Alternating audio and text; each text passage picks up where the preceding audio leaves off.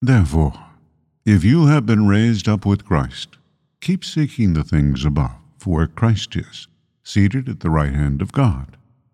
Set your mind on the things above, not on the things that are on earth, for you have died, and your life is hidden with Christ in God.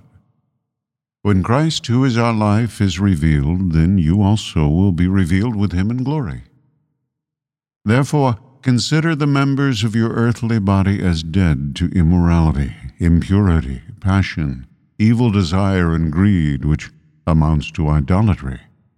For it is because of these things that the wrath of God will come upon the sons of disobedience. And in them you also once walked, when you were living in them. And now you also put them all aside: anger, wrath, malice, slander, and abusive speech from your mouth. Do not lie to one another, since you laid aside the old self with its evil practices, and to put on the new self, who is being renewed to a true knowledge according to the image of the one who created him. A renewal in which there is no distinction between Greek and Jew, circumcised and uncircumcised, barbarian, Scythian, slave, and free man, but Christ is all, and in all.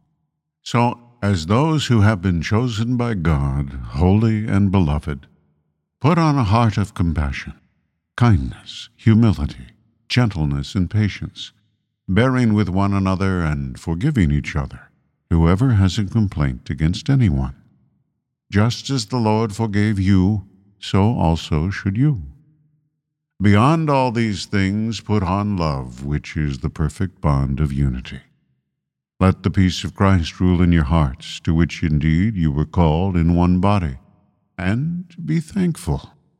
Let the word of Christ dwell richly with you, with all wisdom, teaching and admonishing one another with psalms and hymns and spiritual songs, singing with thankfulness in your hearts to God.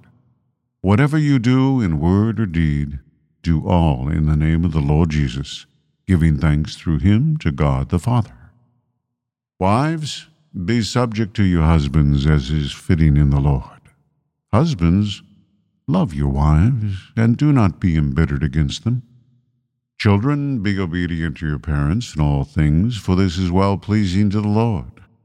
Fathers, do not exasperate your children, so that they will not lose heart.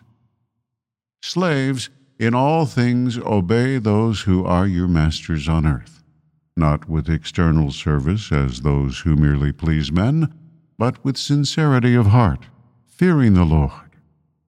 Whatever you do, do your work heartily, as for the Lord rather than for men, knowing that from the Lord you will receive the reward of the inheritance. It is the Lord Christ whom you serve. For he who does wrong will receive the consequences of the wrong which he has done, and that without partiality.